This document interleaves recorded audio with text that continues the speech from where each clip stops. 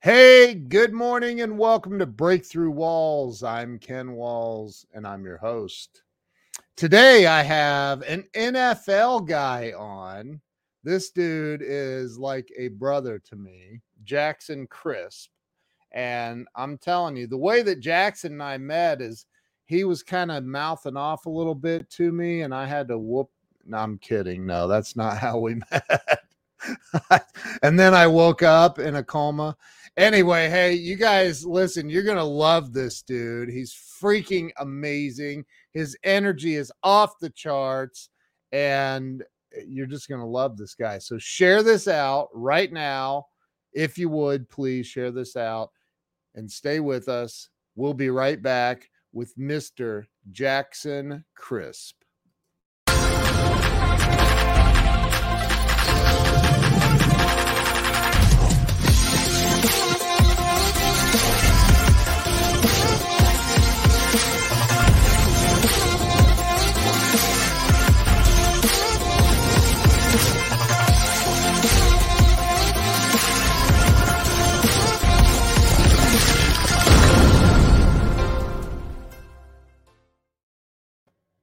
All right, we are here. We are back. Let me bring Jackson on.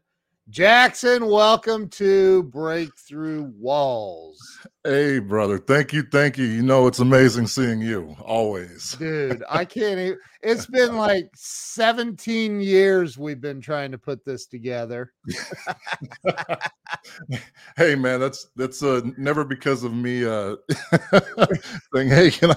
Yeah, always something I mean, coming dude, you're in Vegas. It's super early. It's what, 8 o'clock out there? Yeah, yep. It's just past 8. That's early, man. So Jackson, you and I, we met on Clubhouse. Yes, in Glenn's room. In mine and Glenn's room. And yes, that's right, at the time. Yeah. And I don't think I've been on Clubhouse since.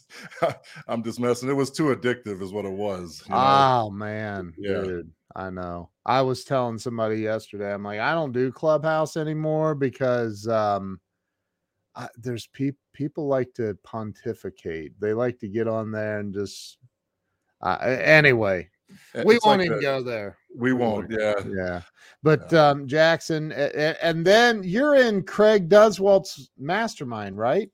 Yeah, no, I've known Craig for several years. He was one of the first guys I actually met when I sort of broke out in terms of doing speaking full time and some of the business coaching stuff full time. So Craig, he's a mutual friend, a great dude.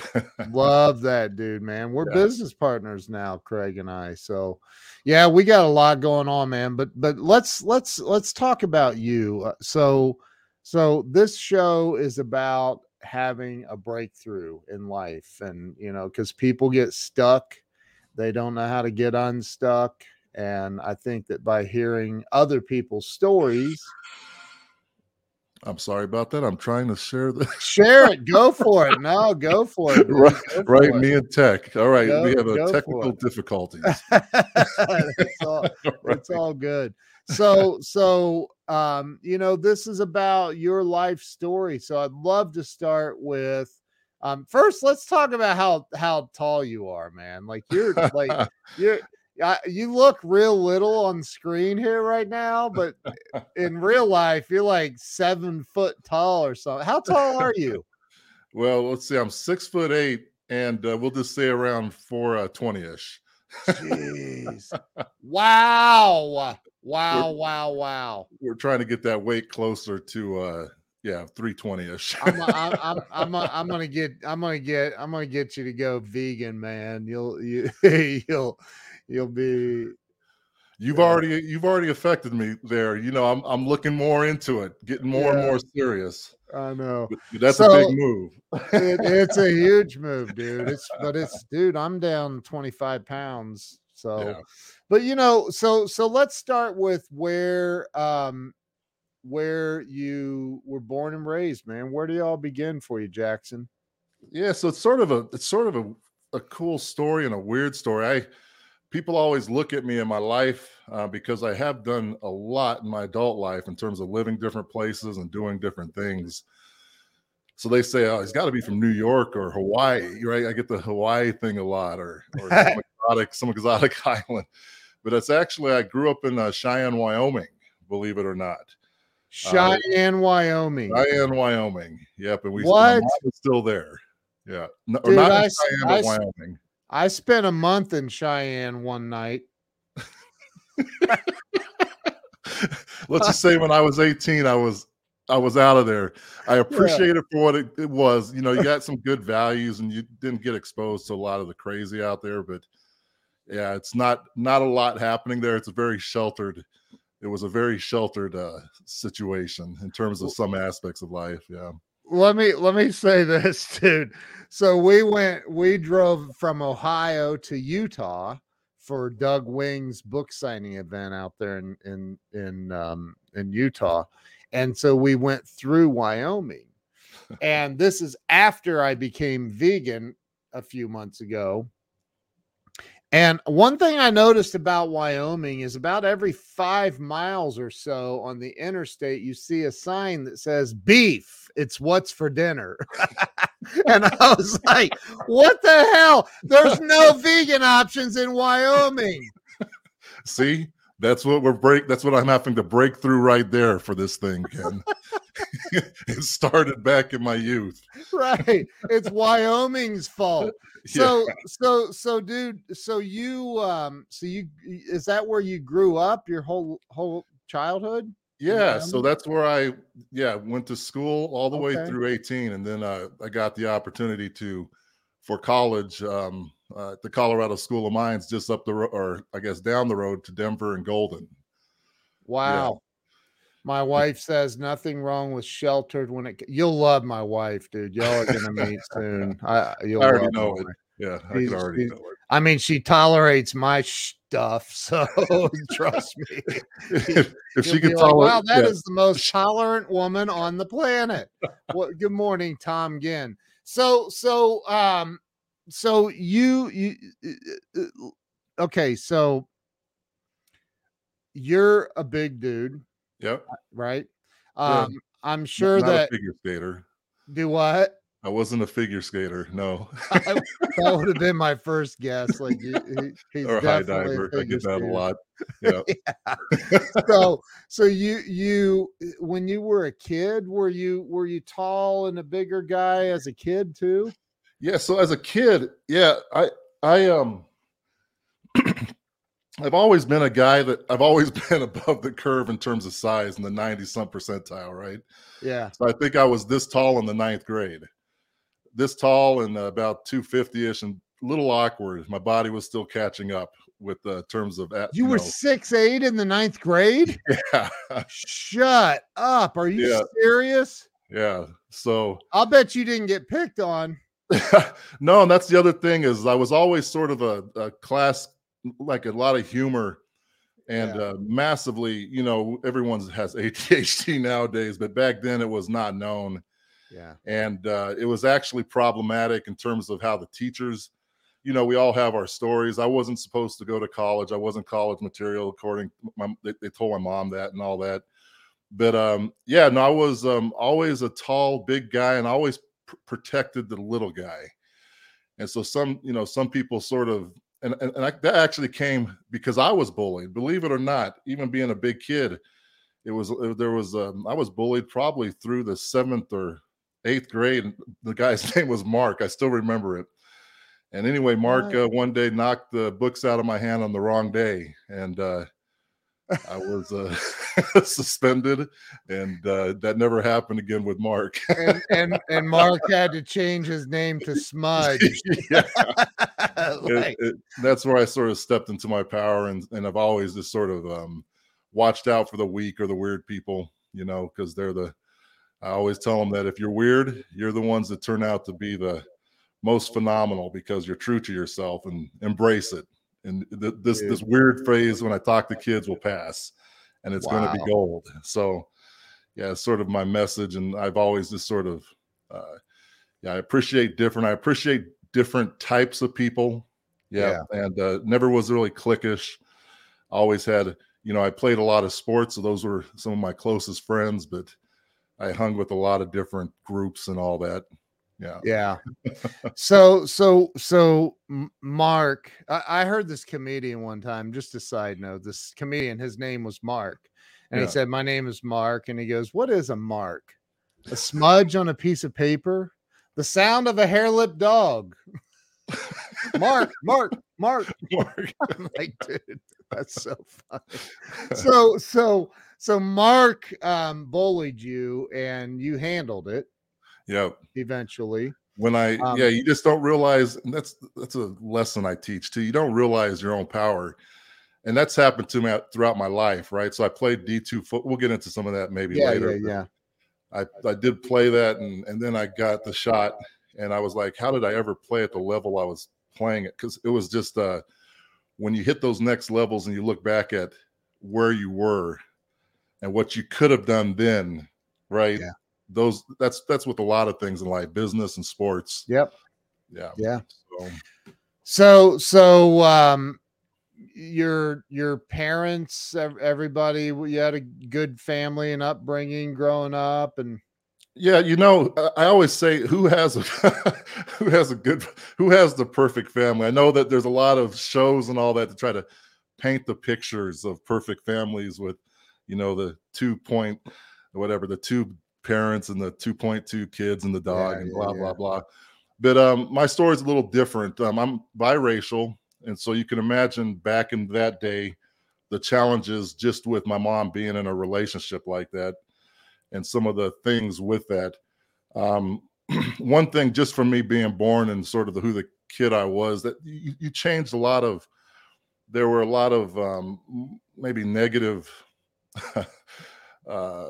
negative stuff around race. I don't want to say racism, but just unknown stuff. That just being exposed changed a lot of attitudes, right? So my mom and dad were never married. And my dad, I would see once or twice a year.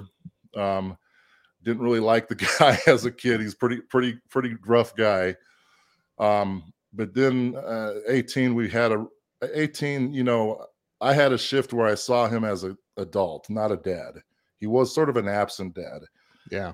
And I learned more about why he is who he was as a big black man growing up in the South and the challenges he faced that I didn't necessarily know as a kid, right?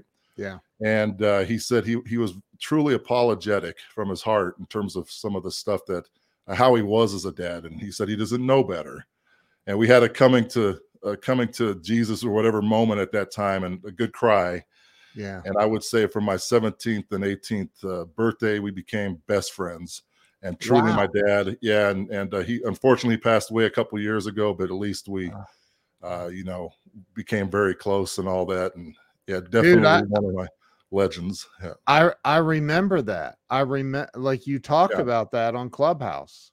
It was a week after that. Yeah. And I was in a really weird, and I remember Glenn walked me, you guys, we both walked me through that a little, I wasn't really talking at that point, but I got some stuff out, and it was just really good to talk at that time.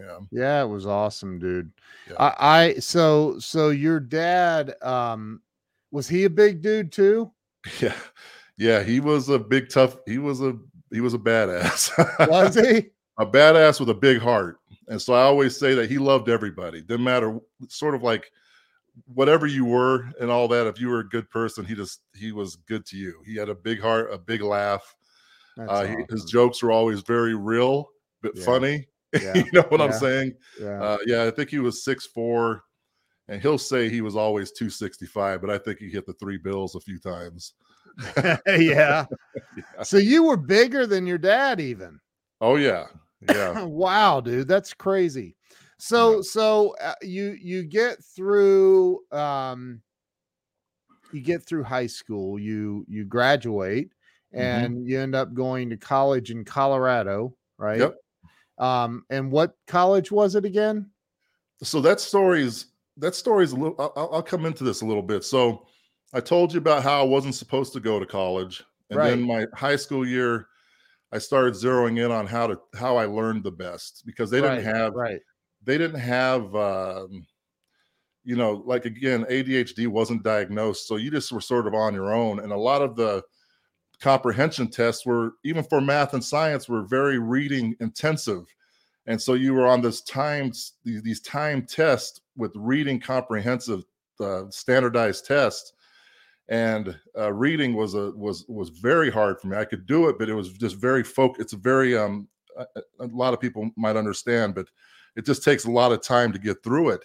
Yeah. And so I didn't do very well on the standardized tests, but I had a good GPA in high school. I started turning that around because I started learning how to teach myself to learn, basically. And so my coach at the Colorado School of Mines was a school I went to in Golden. And I like to brag about them because, you know, we compete with Harvard in engineering. So it's an elite engineering school. We beat Harvard in 2014, I think, in terms of a top engineering school. So it gives you sort of a feel for the school and the academics there. The coach really wanted me to come there, and I really wanted to go there. Football was not something I was just wanting to use football to get my education. But wait, did you play sports in high school? Yes, I was a 3-sport guy. Yep, basketball, track, and football. Really? Yeah. Wow. Yeah. And what'd that's you where do in track? The 40-yard dash? Yeah, the high jump and the pole vault. No, I was the shot putter discus thrower, man. Oh my God. That is so funny, man. So the coach got talked with the academic folks there, and they did not want to let me come. They didn't want to break the standard for Mines to let this potential football player in that didn't do good on the standardized test. But the coach had a lot of pull, and Marv K, one of my true mentors in life, got me the opportunity to go there under academic probation for the first year. And so I was being watched very closely. I got a full athletic scholarship, but was on academic probation coming into the school. What I always like to say is, so I went through that first year and got, I think I got a 3.8 GPA. Wow. Right? And so I came off of probation, not only came off of that, but I earned a full academic scholarship and gave my athletic scholarship to another player. So that's sort of how that whole thing converted into a transition from high school to Mines. So this college had a football team, obviously. Yep. So okay. The football team back then, and this is incredible, we were not known as we were not the football powerhouse, right? Right. We did good in as the RMAC, so the sort of the I can't remember the acronym right now. That's horrible, but we're basically NCAA too. Okay. Yeah. And we did not have we were not known for football. We were known for academics. Right. And people use football to get their academics. But believe it or not, in the last several years, and the coach actually moved here, Mines is ranked in the top 2 to 3. I think they ranked third in the nation this last year. They took an all NCAA nationwide. Wow. So they have a powerhouse football team now on top of the education. So they've done a heck of a job with that, and I'm still involved with them as the alumni. I actually went there when they were this last year. I think they made it to the semifinals nationwide. So pretty incredible. That's awesome, dude. Yeah. So you were probably one of the top wide receivers they've ever had. Well, safety. Yeah. Yeah, safety and water boy. So I would sort of make sure everyone stayed hydrated, and every once in a while we get it on the special teams and then maybe a spot on the safety thing. You're right. This right here is some high quality H2O. So what position did you play? I was the blind. If you remember the movie The Blind Side, so I was the offensive left tackle. Oh God! So the guy protecting the quarterback's blind side. Wow. Yeah. Oftentimes, I always like to say the number 2 guy, in terms of on the offense, because you are protecting the quarterback or the because that's where they want to get him, is the blind side. Right. Wow, that's okay. So that's cool, man. I wouldn't mind having you protecting my blind side at all times. Well, So see, well, you already right? got that. You know, I always got your back, I man. know. Look, Craig Duswalt's on. What? Hey, what's up, brother? The rock star himself. I love Craig. So all right. So you go through college. Your first year, you get a 3.8. They put you on academic probation the day you start. Like you're guilty before. Yeah. Like Oh yeah. what? That's Yeah. crazy, man. Well, remember Anyway, the academics didn't want me. You know, they were they didn't want to start a precedent with that. wow. And so I had a lot of, you know, people talk in college. I was a 2-sport athlete, and so I did better during this. People think that I can't do this because of time, and I'm like, I actually did better Yeah. when I was in sports than when I wasn't, because you had to structure your time. Yeah. And we'd be studying on bus trips. So other people are going on, you know, we'd be getting prepared for tests. There were no breaks. And so I always tell people, you know, some of the bigger schools and all that, they have tutors and favors and and strength coaches and nutritionists. Yeah. There was, you know, that there was none of that. No, it was just everything was the same for us. So did you graduate college? Yeah, so I did graduate college. I was one humanities short when I got my shot for the Jets in the NFL. And they let me do a remote study program because we're not a humanities school, right? So it wasn't like a core physics or math or any engineering related subject. So they actually let me do a remote course on that and do a big paper.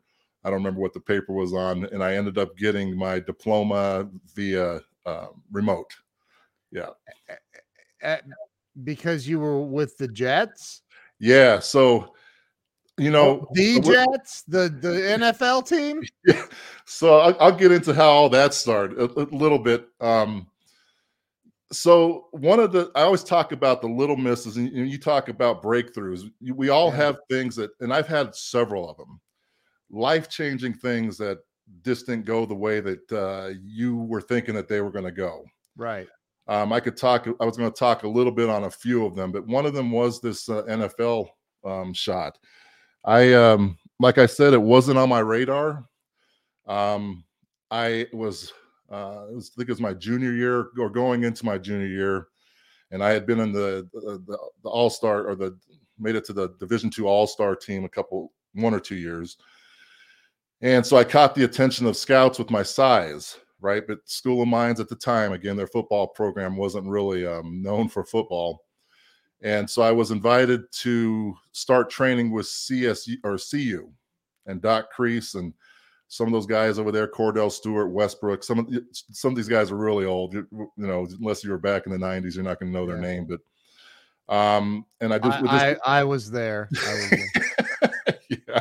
And so I would go train with them, and I also was working with some Broncos. It was Gary Zimmerman was a all-pro tackle, and that's when Elway was there and all that. And so they were sort of taking me under their wing and I was starting to get a lot of press. And anyway, I went into the regional combine there, and I just blew it away. At 315, I think I ran a 4.8940.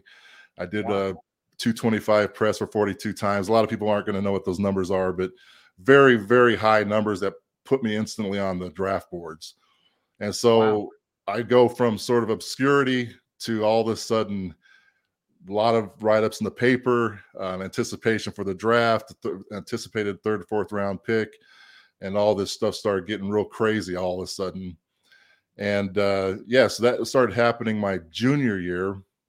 And to go back, the coach always regretted this too, and I did too, because this actually added to one of the misses. I did not redshirt, right? So I played all 4 years, and a lot of people redshirt their freshman year, so they end up getting that other year. Look at Craig. That means you can lift me 42 times. You are not 225, Craig. Or maybe you are. We got to talk. I love it. Oh, no shaming. No shaming. Craig just got called out. Have another cheeseburger, Craig. He's like, oh my God, I'm being roasted all of a sudden. Oh, that's funny. But yeah, so all that just came to fruition, and I'll fast forward to then I go from Mines to sitting in the mess hall.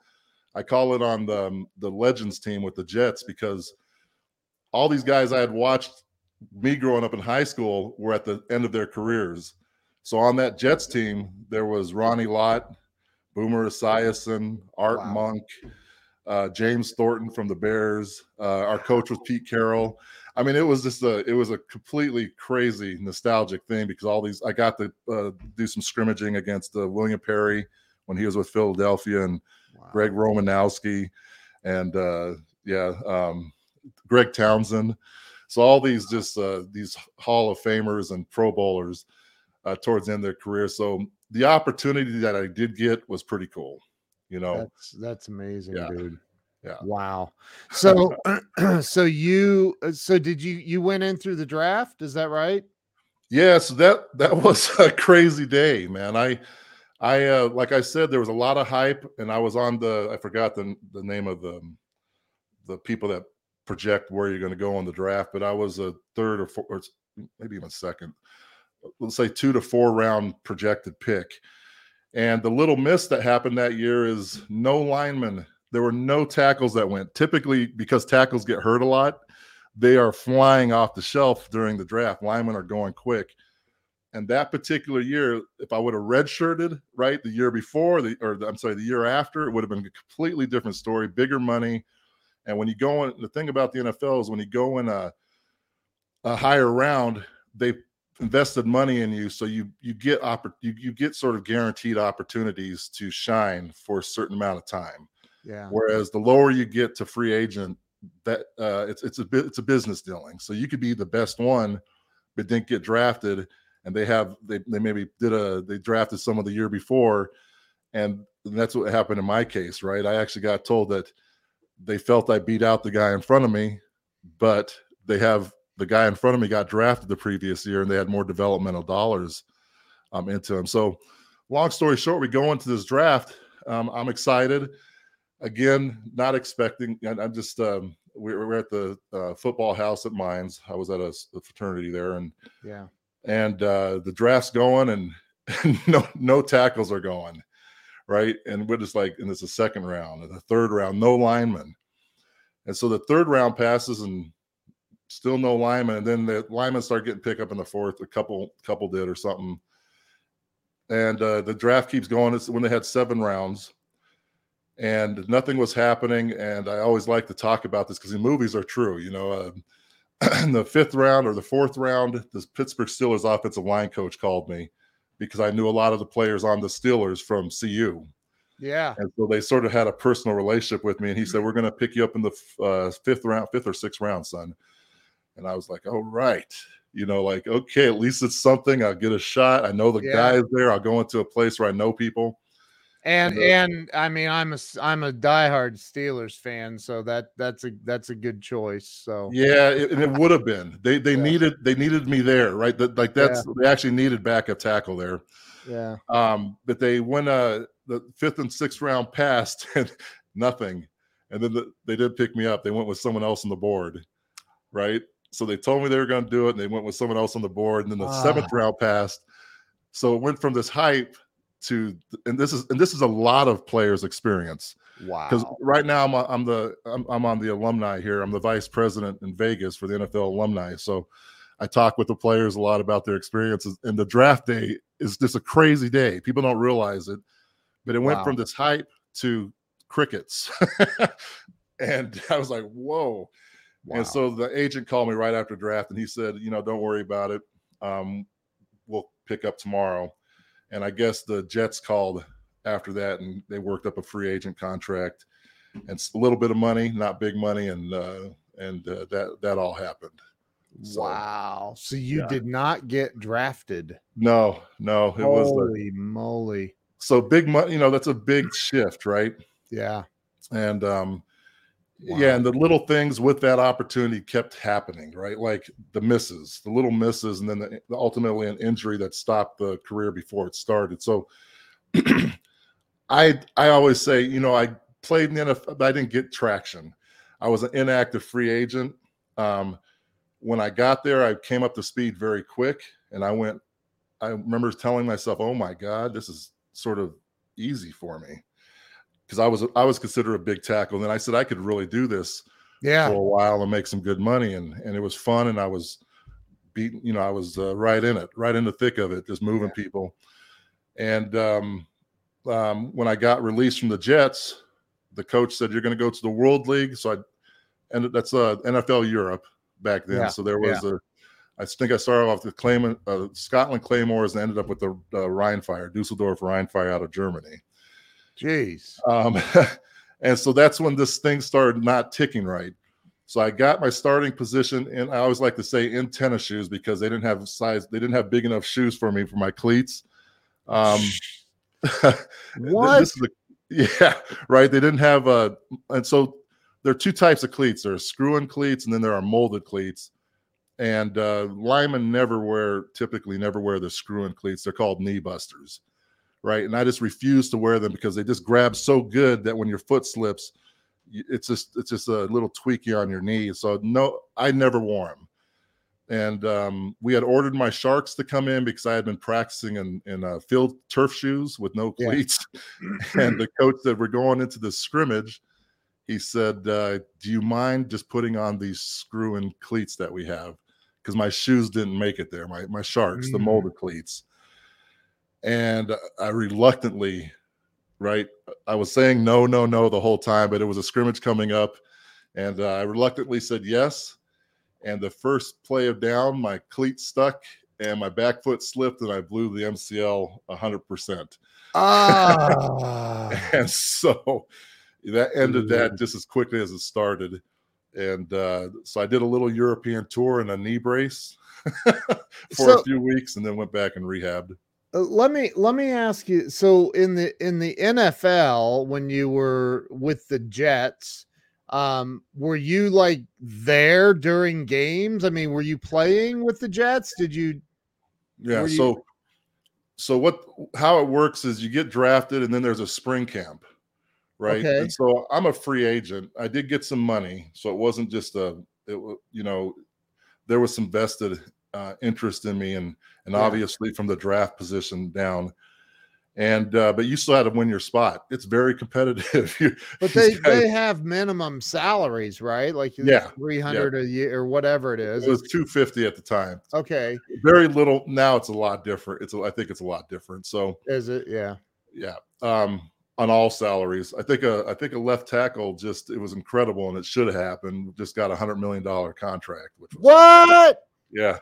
Wow. So I was like, yes, they're finally getting paid. But back then it was minimum of $250 or whatever, right? Yeah, lot smaller money. Yeah. And so you basically that's not bad for a kid coming up in Wyoming. I mean, no. And it's weekly, right? So you're getting the weekly checks. Yeah. So you go into a spring camp, and you're competing all the time.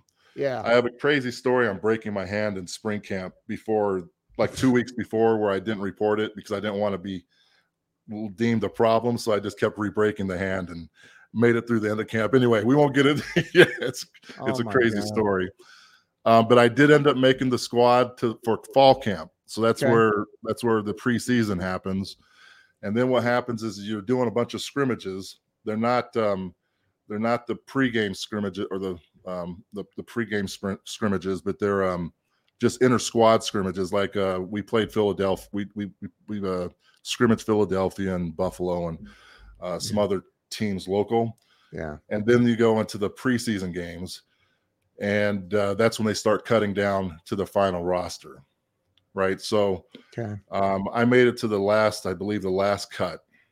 And that's where the coach said, "You did way more than we were thought you would do this year, but we have more invested in this other guy, and we're going to go ahead and keep you on, but you're going to go into the World Football League." Okay. Afterwards, so they own that too, the World Football League. It was the NFL trying to introduce football to the world. Got it. Right. And so I was an inactive guy. So I never made active roster with the Jets and went into the World Football League. And then they were going to bring you back around for the following season. And that's where the little things started happening, and ultimately a shoulder surgery that just blasted it. So wow. Yeah. So they say the NFL stands for not for long. That's the ongoing joke with a lot of players, because it's the guys that make it, there's a lot of luck and skill and taking care of your body, but it's all three of those things. Yeah. Right. Yeah. Just, Big Ben. Like, dude, like those types of guys are just incredible. I love Ben, man, but I said for probably 4 years he needs to retire, man. He's beat up. I mean, he just was. He didn't have you protecting his blind side, man. Right. So you were in Europe. Is that where you got the shoulder injury and you had to? So that's a weird story. When I was in the 9th grade, I was wrestling, and it was a very severe injury on my shoulder where I actually went to toss someone, and I fell off balance, put my hand back, and it broke my shoulder right through the head of the humerus. So right through your growth plate where the ball's at, and the ball rotated. Right. And so nowadays they would have rotated it back and pinned it, but at the time they didn't want to get into that joint. And so they left it where it was at and let it heal like that. So the anatomy of my shoulder was always not correct. Wow. And so all this lifting and heavy workout stuff I was doing at football was just sort of grinding it away. But I still had functional strength. Right. And so when I did this, when I had this knee injury and I was rehabbing with that, I went to a doctor because I was starting to lose some stability, and I'm a left tackle. And I was like, I want to be 100% going into the season. Yeah. Like, the next shot, it's in. And so I went to this guy who was recommended, and he said, I can get you to 100%, or whenever someone says 100% or close to 100% runaway. Right. Yeah. I should have. He said, I'll just go in. I won't remove any bone. I'll just remove some whatever, just do a light scope. And it was supposed to be a 45-minute surgery. It ended up being a couple hour surgery. Right. And he ended up removing these big bone spurs in there. He wasn't supposed to touch any of that. And when he came out and I talked to him, he said, you're never going to play again. And I said, what? So you go in, I'm going to be 100%. Right. And you're working all this, you blood, sweat, and tears. And this guy says, you're not going to play again. I said, oh, no. But what he had done in there, and the damage, in some of the damage previous, it's physics. My strength was blasted to probably 10%. Wow. And it was done. It was done. So I'm always grateful, because I've been working with Hewlett Packard. At the time, they were always in my corner and watching what I was doing. And I worked for them for some summers as an intern. I was very grateful for the education. I talk to kids about that all the time, because I said, this football can give you opportunities and your education's not a small one. Take advantage of it. Right. Because not for long thing is most cases, and most people don't make it. And so I said, just utilize it, build your friendships, learn ways to be a leader. Yeah. All the stuff that it teaches you, and take that, because that's gold. Because of my situation, right? I got to step into working for a top company, Hewlett Packard at the time, and moved on, to be a project manager for several years. So you were in Europe. So the day that you realized I'm no longer playing football, where were you in the world? I was rehabbing in Florida, Panama City Health South. Okay. So it's the big facility where broken football players go to get healed. Wow. At the time. And I met a lot of other players from all over the league. Yeah. Sort of all of us getting our injuries taken care of there. Yeah. Wow. Yes. Yeah, so that was definitely a deflator. And I never realized how much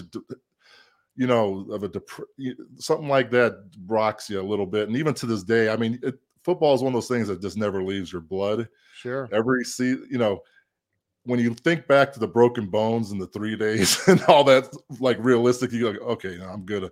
I'm good now. Right. But, it's just I don't regret any of the injuries and all that and the experience, Sure. and the brotherhood and all that. You just don't get to get to experience stuff like that. So even now in this role that I got, I wasn't expecting that. I was an inactive free agent and all, and these guys just really liked, this work that I'm doing and all that, and the business mind, and voted me in. That's awesome, dude. Yeah. So you permanently are out of the NFL. You realize you're what's that? Yeah, before it really got traction. And that was the thing. If it, that's always been a little haunting. And I don't want to get into the negatives. This is just the truth with everything. Yeah, sure. If it would have been hard, like it was tough, right? But it was very doable, and I could see myself doing very well. Now, if I went there and just got destroyed, right, and you left, that's a different way. But to be there when you're getting momentum, that was always I always call it a bittersweet experience. Yeah. My mom was always she told me later, I was always sort of happy you didn't. She said with the brain injuries and the body injuries and stuff. And I sort of get that. Yeah. Some of those guys are beat up, man, at the end of their short careers. Yeah. I mean, what's a lineman going to make it on average? 4 or 5 years, maybe? Closer to 2 years. Is it 2? Yeah. Oh my gosh. Wow. Yeah. 2 years. Yeah. Yeah. It's and you're excited about that? Like what? And then you have go ahead. Everybody thinks they're going to be different though, right? Everybody it's going to be different for me. Well, you have the guys that are I'm not going to say unicorns again, because it's a lot of hard work, taking care of your body and luck. Yeah. Right. Yeah. With injuries. Yeah. Like Jackie Slater was I went by the name Jackie, my childhood name. Yeah. And Jackie Slater is a Hall of Famer. It was an All-Pro. I believe he's a Hall of Famer, but he played 20 some years as an offensive tackle. And he wasn't a big tackle, right? He was a smaller tackle, but just a phenomenal player. And I just remember, how the hell how did he do that? But, yeah, no kidding, man. So the day that you realized that, okay, I'm done. I'm not going to be in the NFL now. What was that moment like for you? Because that's kind of what this show's about. Like, because you talk about being stuck, I can see where you would be like mentally, like. Yeah. Because one question I had is, did you as a kid or in college, did you have these hopes and aspirations that one day I'm going to be in the NFL and no? Well, it's funny. As a real young kid, I said I wanted to be an NFL player and an engineer. When I was 4 or 5, right? Yeah. And so it's crazy how it happened. But football and the NFL, as I got older, the NFL was not a dream of mine. I was wanting to get a scholarship to pay for engineering and go to a great engineering school. I thought, looking back on it, I like creative stuff a lot more. I've dabbled in acting, and some things like that, and marketing, and I'm very good at it, and I love it. And so I always wonder sometimes, but yeah, that's football was the vehicle to get me to some good schooling. And then when that all started picking up naturally and organically, I just rode the wave and got more excited and made the best of the opportunity. And so when that thing happened with me, like I said, it was there was a depression that I'm sure happened at the time. I was pretty deflated. Yeah. After doing all that and getting momentum and people saying, "Oh, you're going to do all this stuff," and coaches lining, because you had to be voted into the World League by a bunch of offensive line coaches and all that. So there was a bunch of interest in me. Wow. And I think that Hewlett Packard's support at the time in me helped with that transition, because I went right to something else that I could do that in, right? Like I could start, that I could move right into, and it was a pretty cool role there. So that is sort of how I dealt with it. And then, the lessons you learn from it, and I coach on this a lot. just next level work. I mean, we all get stuck in our stuff, right? Yep. But if you know how to get unstuck, right, when you do falter, you can get unstuck quickly again. So you want to get better at doing it, and then hopefully stay consistent. Yep. Right. Yep. And Yep. I just call it, whenever I get ready to hit it something, I say, I'm okay. It's time to NFL. That's what, in my mind, it's time to NFL. And it's just it's a mindset. You know? Right. So anything I do with that, and it's funny when speaking and all that and doing this with you, and when I get to talk to kids or do camps or talk to audiences, events, corporations, I get the same juice, right? It's the only thing that's come close to without my body taking the abuse. Right. So I get pretty excited about moving more into this, and as a speaker that's doing stuff. So I've heard I've heard stories, because I have other friends who've played in the NFL and college, and I've heard that when you go from college to playing in the NFL, the difference in just the way they hit is night and day. Like it's completely different, right? Well, welcome to the NFL. So so I was just when I went there, I was spunky. I was nervous as shit and a little low. Confidence was wavering because this is a new environment. Right. But when someone hits me in the face, I've always been one to hit back. Wow. And the coaches loved that I would, even if the vets would give me their best shot, I would come back at them. It's a lot of fights and all that. So I was just sort of very docile, but between the whistles, I saw red. I was just a different person. Anyway, I was going against there was some one-on-one drills, and this was my welcome to the NFL moment. Marvin Washington was the tackle, and he brought on a full-on. This guy's got arms as big as his legs, right? And he's close to 300 pounds of probably a 10% body fat. Just so you can imagine this guy just ripped, and he just ripped and starter and so one-on-one drills, and he brings it. He brings a full-on bull rush, and I stuffed the bull rush and washed him out, and then walked back to the huddle like, okay, this is little. I sprained both knees, both ankles, got ice, and I was and this is the first part of camp, right? And so I'm just icing every night. I didn't let it show, but he brought the heat. And then there was one other time where he did get under my pads and sent me. I don't care how big you are, you get leverage. You get sent airborne, and I remember almost knocking myself out when my head hit the ground. So those are two big hits by Marvin. Wow.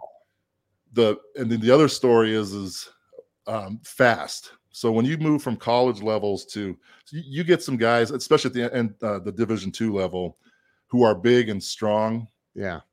But not big, strong, coordinated, and fast. Right. So these guys are moving on V lines, not caring what's in their way at superhuman speeds, right? Wow. And I remember we did a scrimmage, and I was pass blocking, and I thought I had a good game. I was like, oh, that's a good scrimmage. And we're breaking down film, and I look on the film, and backer just blew past me. And I was like, and I don't even remember him doing it because I didn't see it happen. Right. That's how fast it was. And that was early on. And then, so the speed is just off the hook, and something that I had to get used to. And they would actually teach you, and I teach kids this now, is you don't blink, because literally in a blink between the whistle, there's so much that happens in that blink, especially on the line. And so I came from that experience. I remember that going back to my school at the time. And I remember just going, oh my God, I used to play it, because it looked like, I don't mean to be disrespectful, but it looked like Pop Warner, after coming from the NFL back to that. And I was like, why did I just not be a man among boys, just dominate this thing back at Mines? And so that's the lesson I always teach is if you get the opportunity, practice with next levels. Yeah. Like I work with you, you're a friend and a mentor, and Glenn, the greats, Craig. You want to work at those next levels. It's crazy how the human condition works is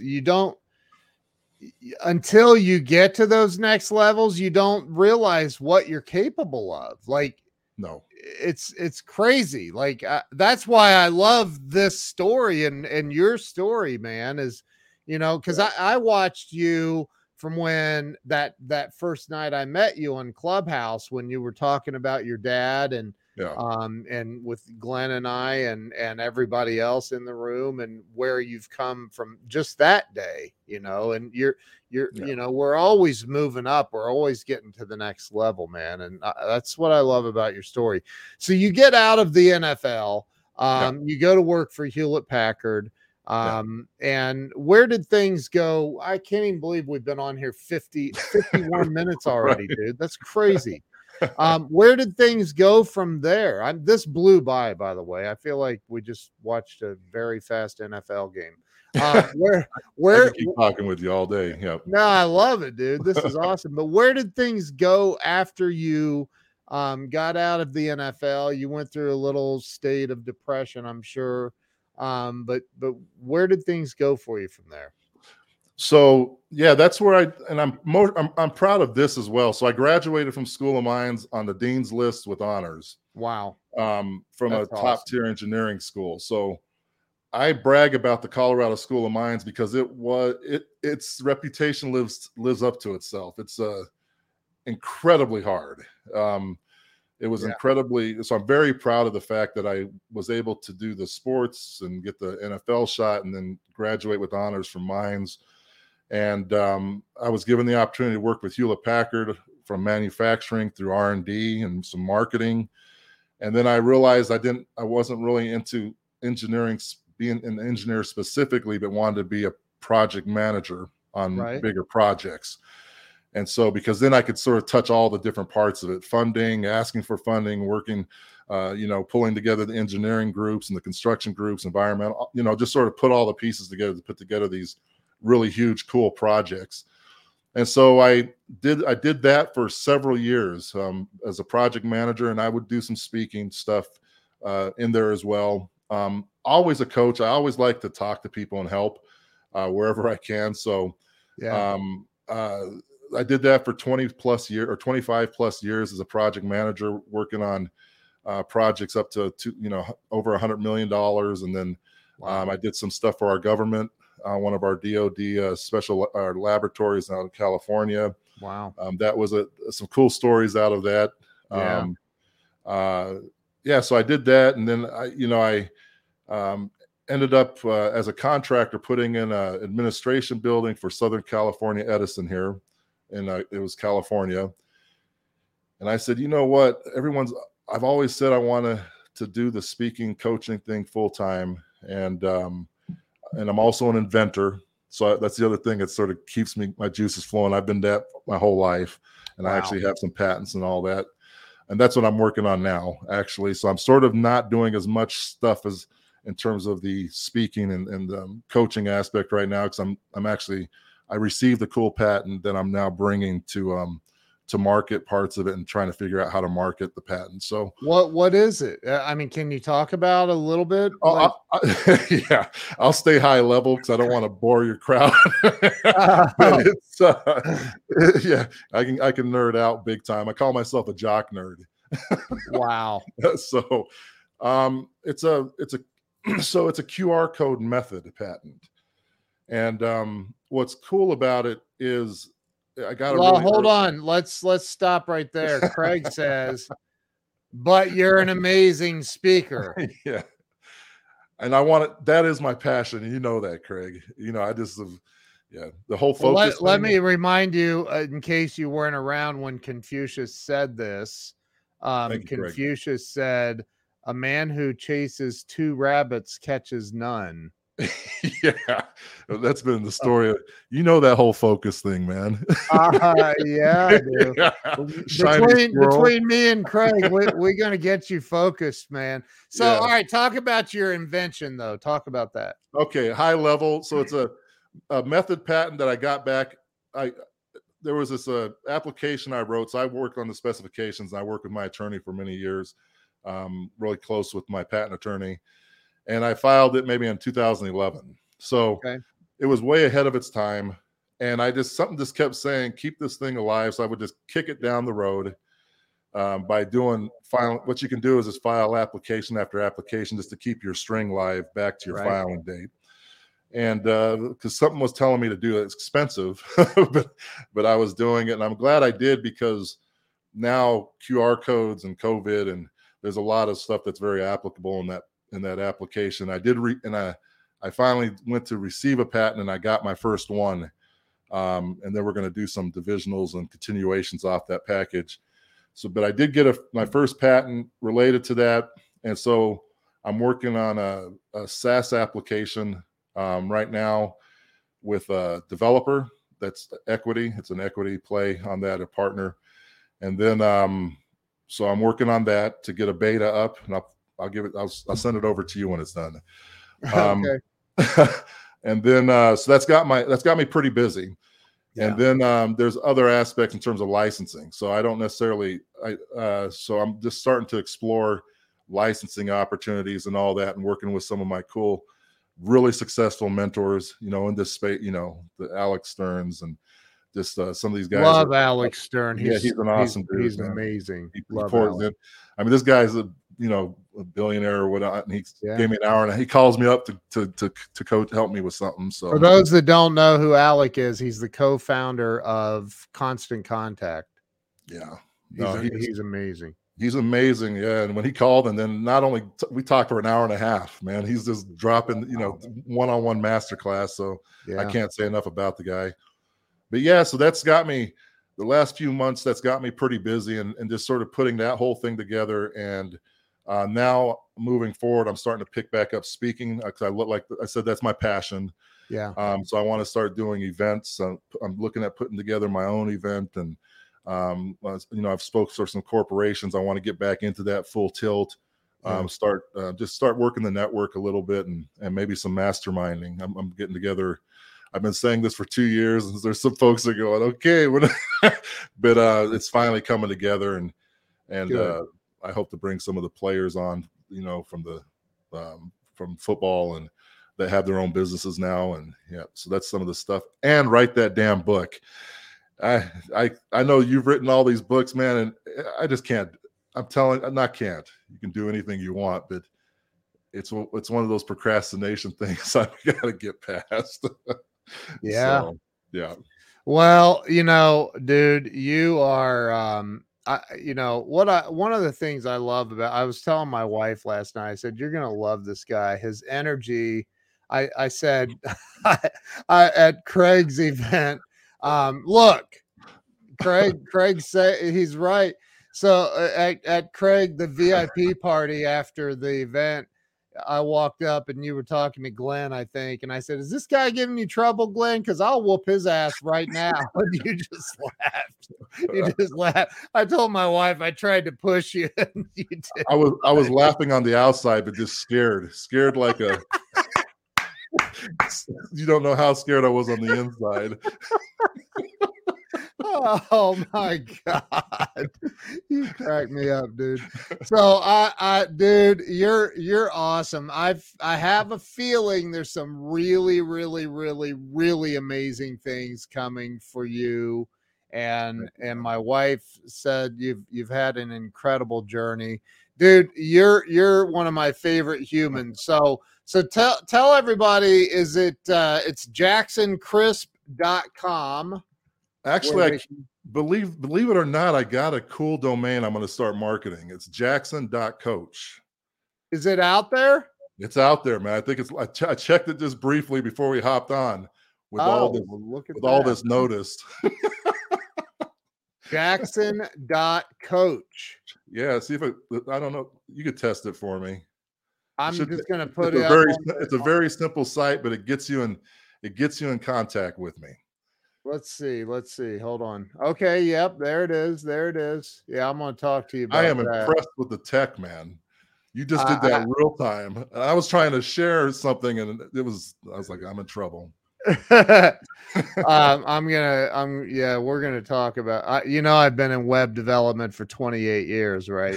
Yeah. So but anyway, so look, I appreciate the heck out of you, man. I love you. I love your energy. I love everything about you. You've got a lot of great things coming for you, Jackson. You're a good dude. Brother. So Love you too, man. And Jill, can't wait to meet you. I hear amazing things. Yeah, look, Craig, that's Craig. I'm gonna talk to him about this. Love you too, brother. Yeah, So Jackson, thank you for coming on today, sharing. I mean, I know it was just a little. There's so much more to you, man. It's amazing, and I'm honored to call you a friend, man. I'm glad that you. I'm glad you were here. Yeah, my wife can't wait to meet you as well. So we were just at Craig's house just over the weekend. We were down there hanging out with him and Natasha and the kids, and amazing people. I was trying to give his son drum lessons. I'm kidding. Holy crap. I saw that. Yeah. Jeez, dude. As a fan. Yes. Oh my God. On how to handle fans. That dude is unbelievable, man. Yeah. All of Craig's kids, all three of Very them, are talented. Unbelievably talented. It's unreal. I felt so insecure around them. I was like, what the heck? What have I done with my life? Anyway. So no, dude, you're awesome. Thank you for being here today. Stay with me. I am going to end the live stream. Everybody that did not share this out, shame on you. I'm kidding. Share this out if you would, though, and let everybody know about the great Jackson Crisp, and go follow him over on jackson.coach. And dude, thank you, man. Appreciate you being here. Ken, I feel the same way, man. You're just an amazing dude, and appreciate everything you do, brother. Yeah, one of those heart-centered. You're good humor and heart-centered with it. I love it. That's why we take it. I love pushing life right to the edge, like threatening a guy that's. Well, it worked. Like I said, inside I was very nervous. I was nervous. Oh my God. All right, bro. Listen, man, I appreciate you. Stay with me. Don't hang up. I'm going to end the live stream, though. Everybody that watched, thank you. If you shared this out, thank you. I really appreciate it. And we will see you all later. Have a great week and a great weekend. We'll see you later. Thank you, Jackson. Thank you. All right, see you guys.